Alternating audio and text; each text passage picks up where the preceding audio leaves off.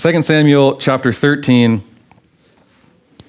I've had a heavy heart studying the passage this week with murder, manipulation, rape, sexual abuse, revenge, deceit. I think this is a passage that comes on the tail end of a promise that the prophet Nathan gave to David after he had committed his wickedness against Bathsheba and Uriah the Hittite. This is what the prophet Nathan says to David after he confronts him, he rebukes him, he's taken another man's wife, he's killed that man, and he's manipulated the situation so that she can become his husband. And Nathan comes to David and rebukes him for this sin, and it says this, 2 Samuel chapter 12, verse 7, Nathan said to David, "You are the man. Thus says the Lord, the God of Israel, I anointed you king over Israel, and I delivered you out of the hand of Saul, and I gave you your master's house and your master's wives into your arms, and I gave you the house of Israel and of Judah. And if this were too little, I would add to you much more. Why have you despised the word of the Lord to do what is evil in his sight? You have struck down Uriah the Hittite with the sword, and have taken his wife to be your wife, and has killed him with the sword of the Ammonites.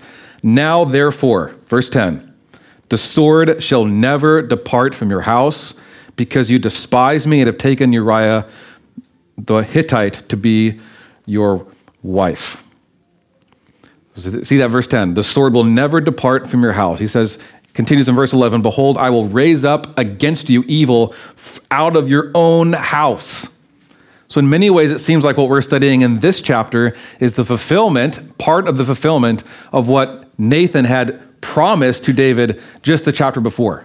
This is some of the consequences to his sins. It seems as though David's sin, although it's forgiven, these consequences are going to extend, and David's sons are going to commit similar kinds of wickedness, manipulation, sexual abuse,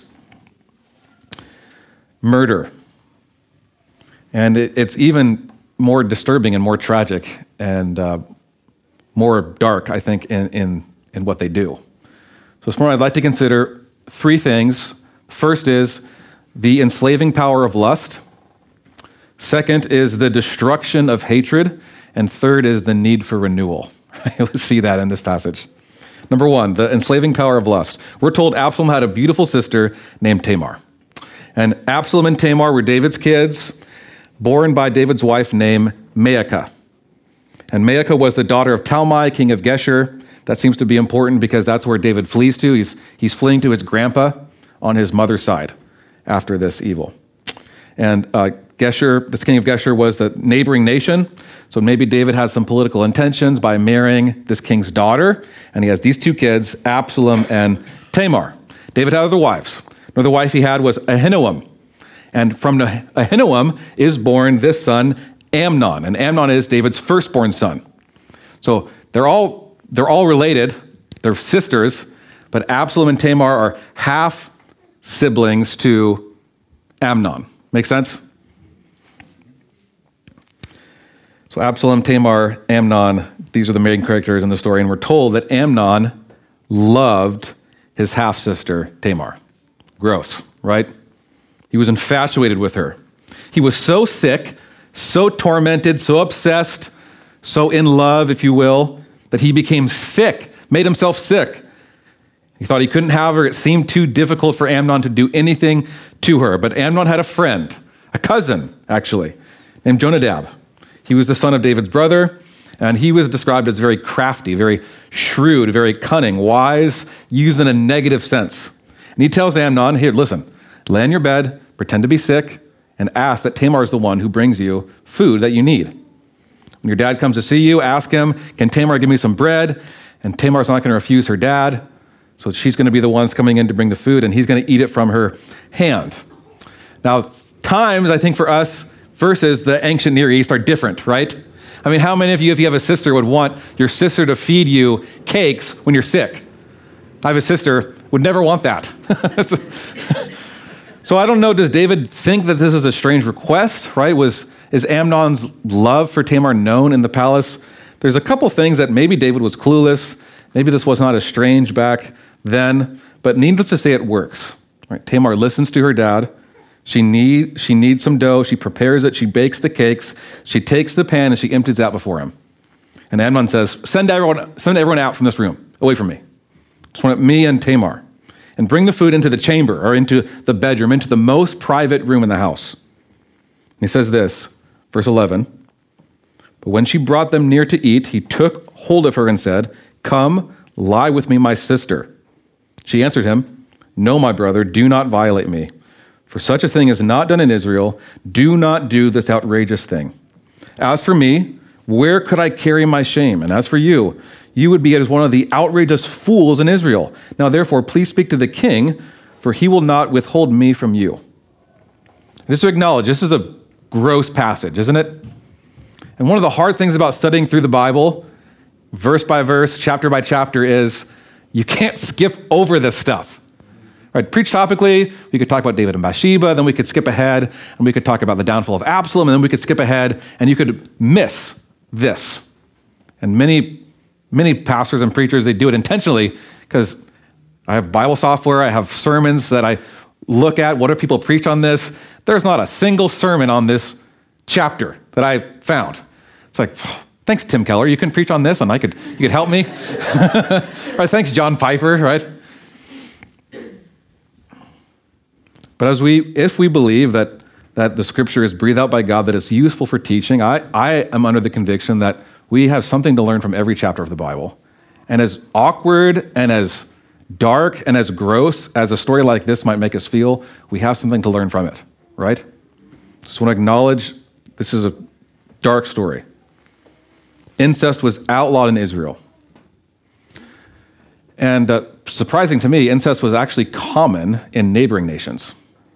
It was outlawed in Israel, but it wasn't in the surrounding nations. Incest was listed as one of the unlawful sexual relations in Leviticus 18. Moses records this, God speaking through him. It says, speak to the people of Israel and say to them, I am the Lord your God. You shall not do as they do in the land of Egypt, where you lived, and you shall not do as they do in the land of Canaan, to which I am bringing you. You shall not walk in their statutes. So even if incest was normal in surrounding nations, the Israelites were to be different than surrounding nations. Don't do as they do. Be holy and set apart and unique and different. And other nations in the ancient Near East, they commonly practiced incest. They didn't see anything wrong with it. But the Israelites were to be distinct, different. They were to have a counterexample of sex and sexual relationships. Society wasn't supposed to be marked by self-indulgence, and hedonistic sex wasn't to be viewed as this kind of transactional thing. It was to be used in covenant. It was to be used for the flourishing of men and women and healthy families and societies. And Tamar says, such a thing is not done in Israel. Like, incest is not done in Israel. Don't do this thing. And it would be great shame to Tamar and Amnon. Amnon would be considered an outrageous fool for doing this. Disgraceful act. It's inappropriate. It's outrageous. It says, don't do this wicked thing. And she says in verse 13, now therefore, please speak to the king, for he will not withhold me from you. And maybe Tamar is thinking at this moment, okay, David's going to bend the rules, or she's just thinking, my brother's got a hold of me, and I'm going to try to do anything I can to get out of the situation, right? I probably would lean more that way. Don't do this thing. Speak to the king. I'm going to do anything I can do to try to escape. Amnon doesn't listen. He refuses to reason. He doesn't heed her voice. He violates her. He uses his strength not to protect her, not to provide for her, but he rapes her. He violates her. He disgraces her. And then verse 15, strangely, then Amnon hated her with very great hatred, so that the hatred which he hated her was greater than the love with which he loved her. And Amnon said to her, get up, go. Now, R.C. Sproul, as he's commenting on this, he says, with keen psychological insight, the narrator notes that Amnon no sooner violates Tamar than he is suddenly repulsed by the victim of his crime. He hates the woman he wanted. Right, like the husband inflamed with lust who blames their wife, hates their wife for their pornography addiction, for their affair. This is how lust works. I think the passage is showing us it doesn't lead to love. It leads to hate. I think you could even think about lust as a form of hate. When you lust for something, you're saying, what can you do for me? Right? When you love someone, you're saying, what can I do for you? It's a form of hate, lust is. It's all about you. There's a fable that goes something like this. There's a pigeon who was oppressed by excessive thirst. And he saw this goblet of water that was painted on a sign. And not supposing it to be a picture, he flies right into the sign with a loud whirl, crashes the wings against the sign and falls to the ground, breaking her wings by this strike. She falls to the ground and she's killed by one of the bystanders. And the illustration is to prove that the mockeries of this world are many, and we might be deluded by things that as we pursue after them, we're missing the very joy that we looked for. And in our eager pursuit of these things, the vanity, they bring ruin upon our soul. We can see and hear an illustration of a pigeon running into a sign because it looked like water and think, what a dumb animal. I could never do that. And we can be cleverly deceived, though, by the things that we see that are mists, that are deceitful, that we're easily duped by these false allurements. We see the enslaving power of lust not only causes us to miss the joys that what we looked for them, but in the pursuit of those lusts, we bring ruin upon our souls. Steph and I have lately been enjoying watching the Amazon Prime series, Rings of Power. Any of you guys watching this show? It's on Amazon. It's the precursor to Lord of the Rings. We've been enjoying it. And in episode 5, the character Galadriel, she makes this statement, and she said it again in episode 6. But she's talking about it. This statement is in reference to vengeance. She's on a mission to avenge her brother's death. But the same principle applies to lust. She says this: one cannot satisfy thirst by drinking seawater.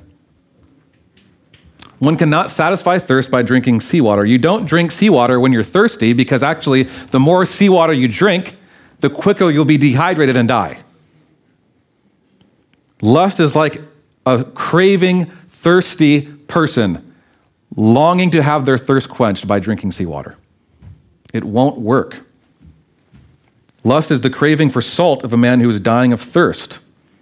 Amnon didn't love his sister. He lusted after her. And whether it was she didn't live up to his fantasies that were not fulfilled perfectly, whether it was because she didn't want to be with him, he's disappointed. He hates her, and he says, get up, go. When she said to him, now, no, my brother, for this wrong in sending me away is greater than the one you did to me. But he would not listen to her. And that was confusing to me when I read that. What do you mean sending him away is worse than raping you? And we're confronted with some of our own cultural values here, I think. Tamar is saying that the leaving is worse than the violation itself, because in the Torah, if a woman was raped, they required the man who raped the virgin to pay her father a significant bride price, and he could never divorce her. So if he raped a woman, he was to marry her and never leave her. And the law protected women by warning men of the consequences of uncontrolled sexual urges. It was also assumed in societies that were very familial and valued honor that the young woman's brothers would ensure that the man who raped their sister would be a good husband to her. They would ensure that. He's not leaving. It seems very strange for us, right? This is what Tamar is saying, that after he had assaulted her, leaving would be much worse, since it would ensure in this society that she would not have a husband, that her shame would be permanent. In other words, after someone was raped, they were to be married to take the shame away. She could still have kids. In society that was very much about raising a family and having a family, it wouldn't be shame forever. And she's saying, you rape me and then you leave me? My shame is going to be permanent. It's kind of strange for us to factor, because our culture is, frankly, just so different, isn't it? But this is what she's saying. And you see the hate from Amnon to Tamar. He doesn't even use her name. He called the young man, verse 17, who served him, and said, put this woman out of my presence. In the Hebrew, the original language, it just says, put this out of my presence. It doesn't even say woman. You see the hate of Amnon, and we're about to see the hate of Absalom. So we see, I think, a story of the enslaving power of lust. This guy was so infatuated, so consumed, so sick, what he did, and then he hated her. And now we're seeing the destructive power of hate. Tamar, she puts ashes on her head. She tears the long robe, which would be a sign of her shame. It's a sign of her grief, mourning. She cries aloud, she goes away, and her brother Absalom intuitively says, Amnon, your brother, been with you. And she says, now hold your peace, my sister. He is your brother. Don't take this to heart. He's another reason saying, don't worry about it. I got this. Absalom is determined. He says, I'm going to find the time, the right moment to enact vengeance. I'm going to make this right in my own time. Verse 21 says, when King David heard all these things, he was angry. That's all he does. He's very angry. Doesn't lead him to do anything. Verse 22, but Absalom spoke to Amnon neither good nor bad, for Absalom hated Amnon because he had violated his sister. So David gets really angry, but he doesn't do anything. And it might be because Amnon is the firstborn son. There's some favoritism here. He doesn't want to bring shame upon his son. Maybe it's because he's aware of his own mistakes, his own sexual relations in the past, his own lack of judgment, that he doesn't have the courage to confront him. Whatever the case, 2 years go by. Absalom's stewing on this. He's waiting for this. And Absalom invites King David to come and celebrate. It's a time of sheep shearing. This was a time of joy and feasting and celebration and partying. So David doesn't want to be a burden to Absalom, so he refuses at first. But after he's pressed a little bit, he gets the blessing. And even though David refuses to go, he sends his sons. Absalom presses David. He says, let all the sons go with him. And says, bring Amnon with me too. He says, if not, please let my brother Amnon go with us. And the king said to him, why should he go with you? But Absalom pressed him until he let Amnon and all the king's sons go with him. And this seems to be, to me, a second time where David seems to be a little bit clueless. Seems to be introducing some of the flaws of David that we'll see later in his life, a failure in his family. So they all go to this place that's 15 miles northeast of Jerusalem, Baal-Hazor, outside of the royal city. And Absalom commands his servants, mark when Absalom's heart is merry with wine. Can we see the use of alcohol tried to be used here in the plan? When I say to you, strike Amnon, then kill him. Do not fear, for I have commanded you. Be courageous and be valiant. Like, these are the same words that Joshua told his army going into the promised land. And Absalom is saying this to his brothers or to his servants to kill his own brother. See what hate produces. So the servants of Absalom did to Amnon as Absalom had commanded. Then all the king's sons arose, and each mounted his mule and fled. They're thinking, oh, crap, what is Absalom up to? Are we all in this? They all flee. And there seems to be, maybe it was a servant in there, didn't have the right report at first. He's the first one back. He comes to David and says, David, all your sons are dead. Absalom's killed them all. But then we have the cunning, the cousin, Jonadab, who says, let not my lord suppose that the king, that they have killed all the young men, the king's sons, for Amnon alone is dead. For by the command of Absalom, this has been determined from the day he violated his sister Tamar. Now therefore, let not my lord, the king, so take it to heart as to depose that all the king's sons are dead, for Amnon alone is dead. Absalom then, he flees to his grandfather, Tamar, king of Geshur. He was there for 3 years, and this sets up the next part of the story, which will continue. The downward spiral of Absalom and David's family. Further downward spiral of David's family as we saw the trajectory of Saul and his descent. We see the ascension of David and now his descent towards the end of Samuel. And we see the destruction of hate here. The hate of Amnon that brought shame to Tamar. The hate that led to the plan of Absalom to kill his brother, which led to further conflict and division in the family line of David. And we see in all of this, God is not mentioned once, as Stephanie said. God's not directing, he's not guiding. There's no word of the Lord that comes and says, do this. This shows us what happens when humanity operates and functions apart from God. Violence, destruction, the abuse of those who have power to those who don't.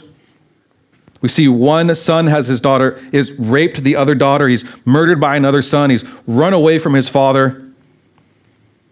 God is not described here as active, as present, as guiding. He's not a leading character of the story. This shows us what happens to humanity when we live in a world without an awareness, without an obedience to following the will and the decree of God. What happens when humanity acts on their own desires out of accordance with the word of God? This shows what a godless community looks like. A community marked by abuse, using others, killing others, destroying one another, physically, verbally, emotionally, and sexually. And unfortunately, this is what we see throughout the whole storyline of the Bible. This is not just some weird, isolated event in the story. The Bible is not about good people to try to be like. They all have serious flaws, most of them, especially David and his family. Humanity, throughout the storyline of the Bible, has abused one another or been abused by another. It started in the garden where Adam and Eve had this loving relationship with God, and they abused it. They abused the kind rule of God. They abused the love relationship they desired. They saw it was good. They took what they weren't supposed to. It led to brokenness in the relationship with God, in the relationship with one another. It led to spiritual, emotional, and physical alienation. There was hiding. There was guilt. There was shame. And whether it's sexual, verbal, emotional, or spiritual, we are all prone to abuse others and be abused by others. And the strong use their power. Throughout the storyline of the Bible, throughout human history, the strong historically have used their power not to protect and provide for others, but to take advantage of others, have used it for personal benefit. Those who are physically weak are abused by those who are physically strong. Those who don't have a voice are taken over by those who use their voice for personal benefit. And in the midst of this world where we live in, that's full of broken relationships, lack of trust, lack of love, fear, we need renewal. This story shows us that, doesn't it? The world, it needs to be renewed. Relationships of hate must be transformed to relationships of love if there's going to be any kind of hope for flourishing and unity amongst humanity and amongst people in communities. We need right relationship. We need a renewed world. Right? There wasn't justice for Tamar in the story, was there? She lived, it says, a desolate woman in her brother Absalom's house. There wasn't redemption for her. What she longed for was restoration from her shame. Amnon sending Tamar away after he assaulted her was worse than the rape itself because it would ensure that her shame wouldn't be redeemed. No hope for a husband, family. And when you're abused like that, you can't get what's taken back from you. The CDC conducted a study in 2010 that found one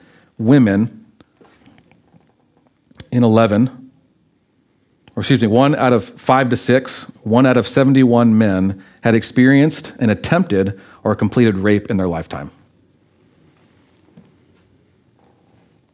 The Rape, Abuse, and Incest National Network estimates that 1 out of every 6 American women has been the victim of attempted or completed rape.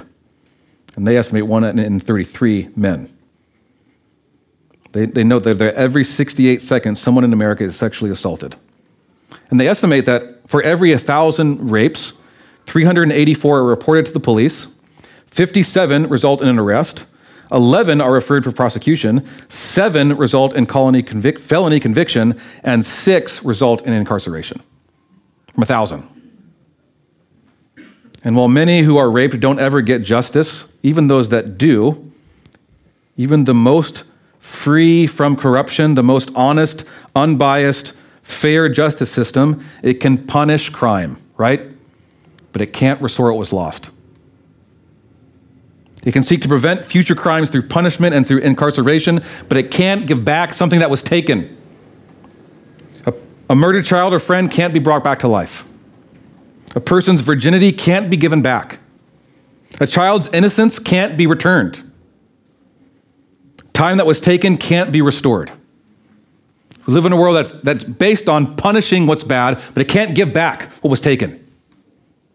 And the beauty of Jesus, the good news, the promise in the gospel is that Jesus is going to make all things new.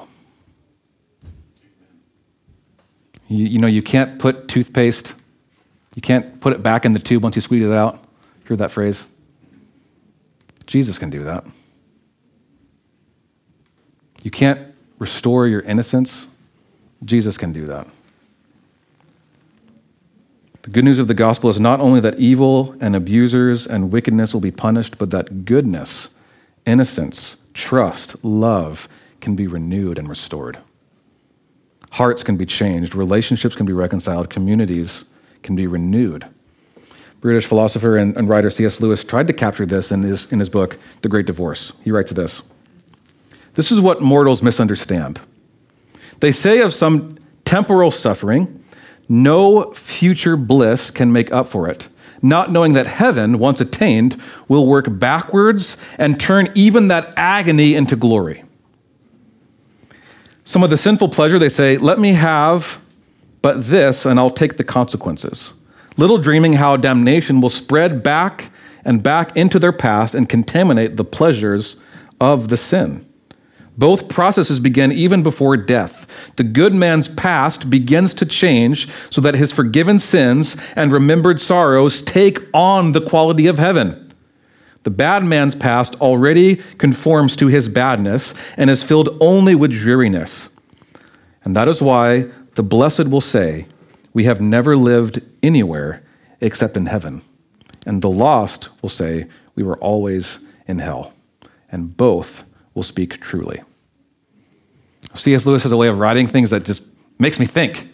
He captured, like, I couldn't say that. He said in Mere Christianity, God became man to turn creatures into sons, not simply to produce better men of the old kind, but to produce a new kind of man.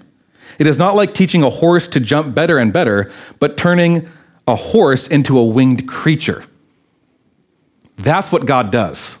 That's what Jesus' promise. The beautiful promise in the gospel is the promise for Jesus to make all things new.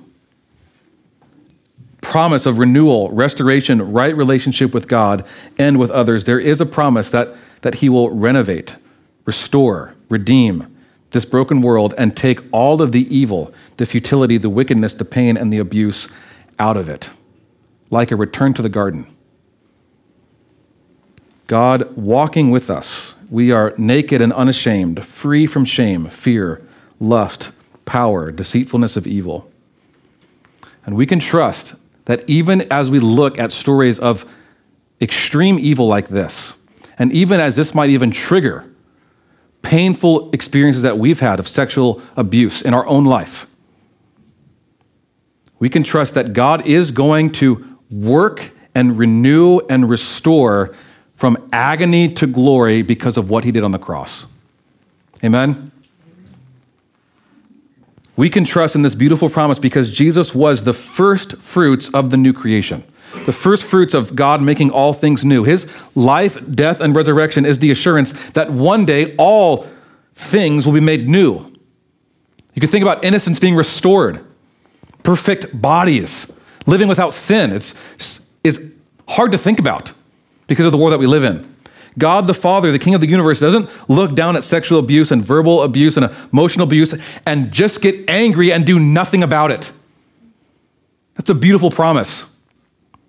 Our elder brother doesn't just get angry and kill the one who committed evil against us, because if we took a look at our own life, we would know that none of us are perfect, and if our older brother would get angry at sin, he would have to kill us as well. But our older brother Jesus, he took the consequences of our abuse upon himself.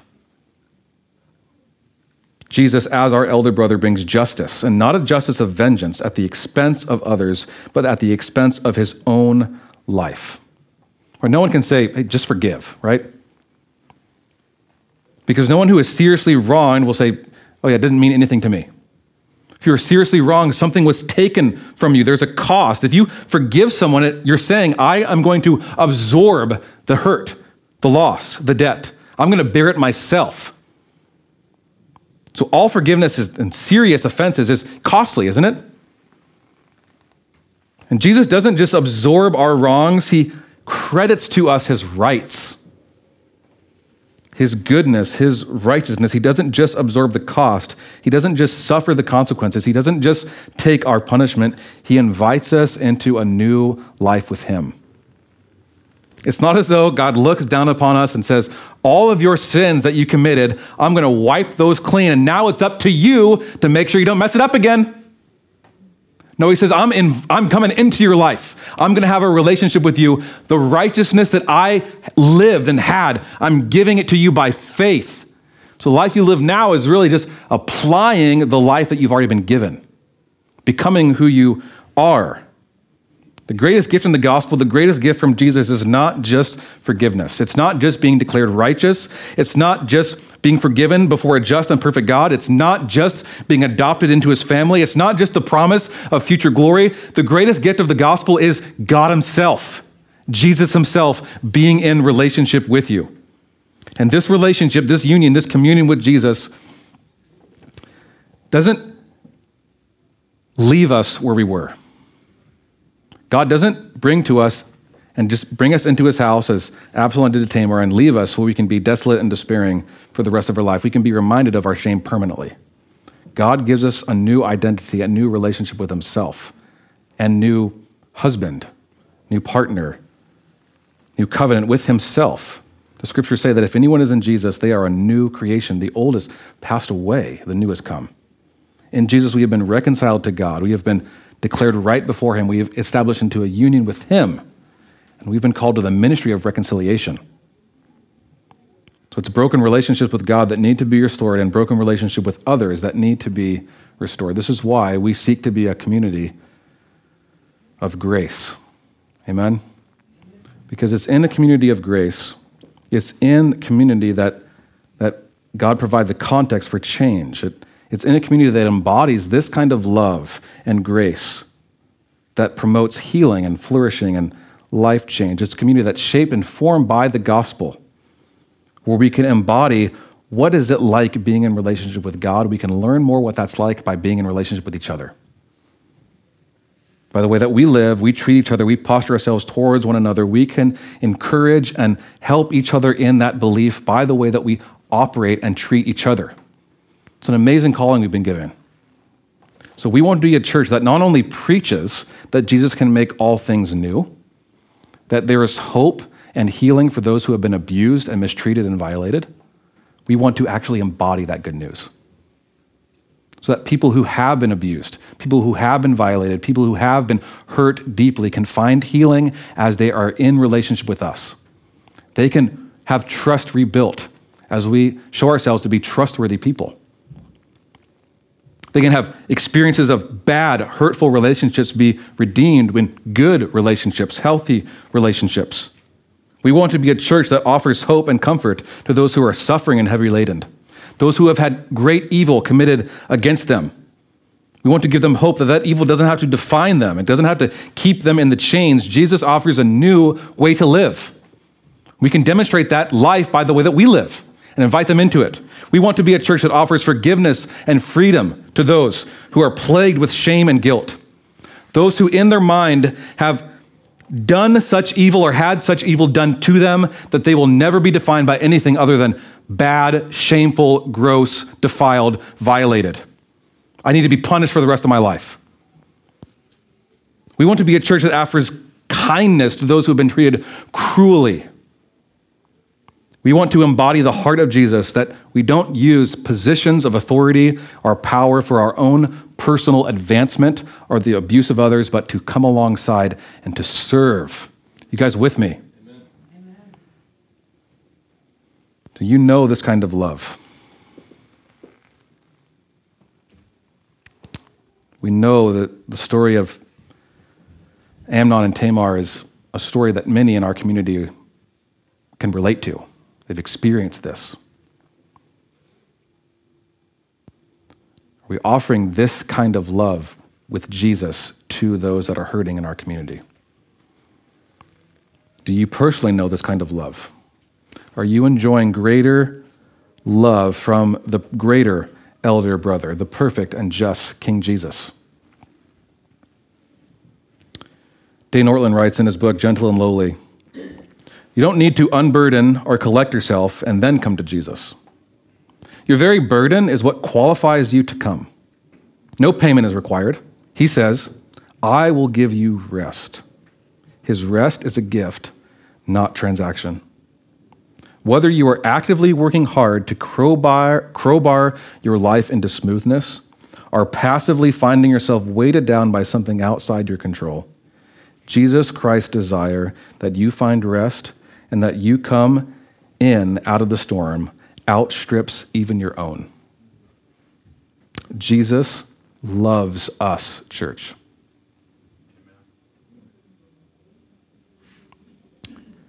He doesn't use us and violate us and use his power for his personal gain. He serves us. And he forgives us, and he hugs us, and he makes us new. His love is different than ours. It's perfect, it's pure, it's unfailing, it's never ending. He loved you even when you were running from him. Our love, we have a limit, don't we? Someone crosses us too many times, someone betrays us too many times. Jesus loved the very ones who betrayed him. He says, nothing will separate you from my love. He loves you knowing that you will fail him. Who loves you like that? Jesus is the only God that if you obtain him, he will satisfy you, and if you fail him, he will forgive you. Jesus is the God who, in the midst of a world of rape and abuse and assault and deceit and schemes, invites a different kind of way to live, a life of rest and love and peace and healing. Amen? And I pray that our hearts would be aligned with his, that we would look at a story like this and be grieved, and we would look out at the world and be grieved for the kind of atrocities that happens in this world of brokenness, of broken relationship with God and with others, but that we would pray, God, would your will be done? Would your kingdom come? Would we live in our neighborhood, in our workplace, in our community, like you really rule and reign? Would we demonstrate what a relationship of forgiveness and healing and peace and joy looks like because of the relationship we have with one another? And would God send us to those in our life, in our communities, in our workplaces, in our neighborhoods who are hurting, who have been abused, who don't know any other way, and we can say, come and see. Jesus is calling. He invites you to find rest, and you can find rest for your soul. You're burdened and heavy laden. You can come to Jesus, and you can find a different kind of love in him. Amen? That's my heart, church, and I hope and pray that this is our heart as a church, that we want to be a church who has the heart of Jesus for sinners and sufferers and rejoices in that heart as we learn together. Amen? Let's pray.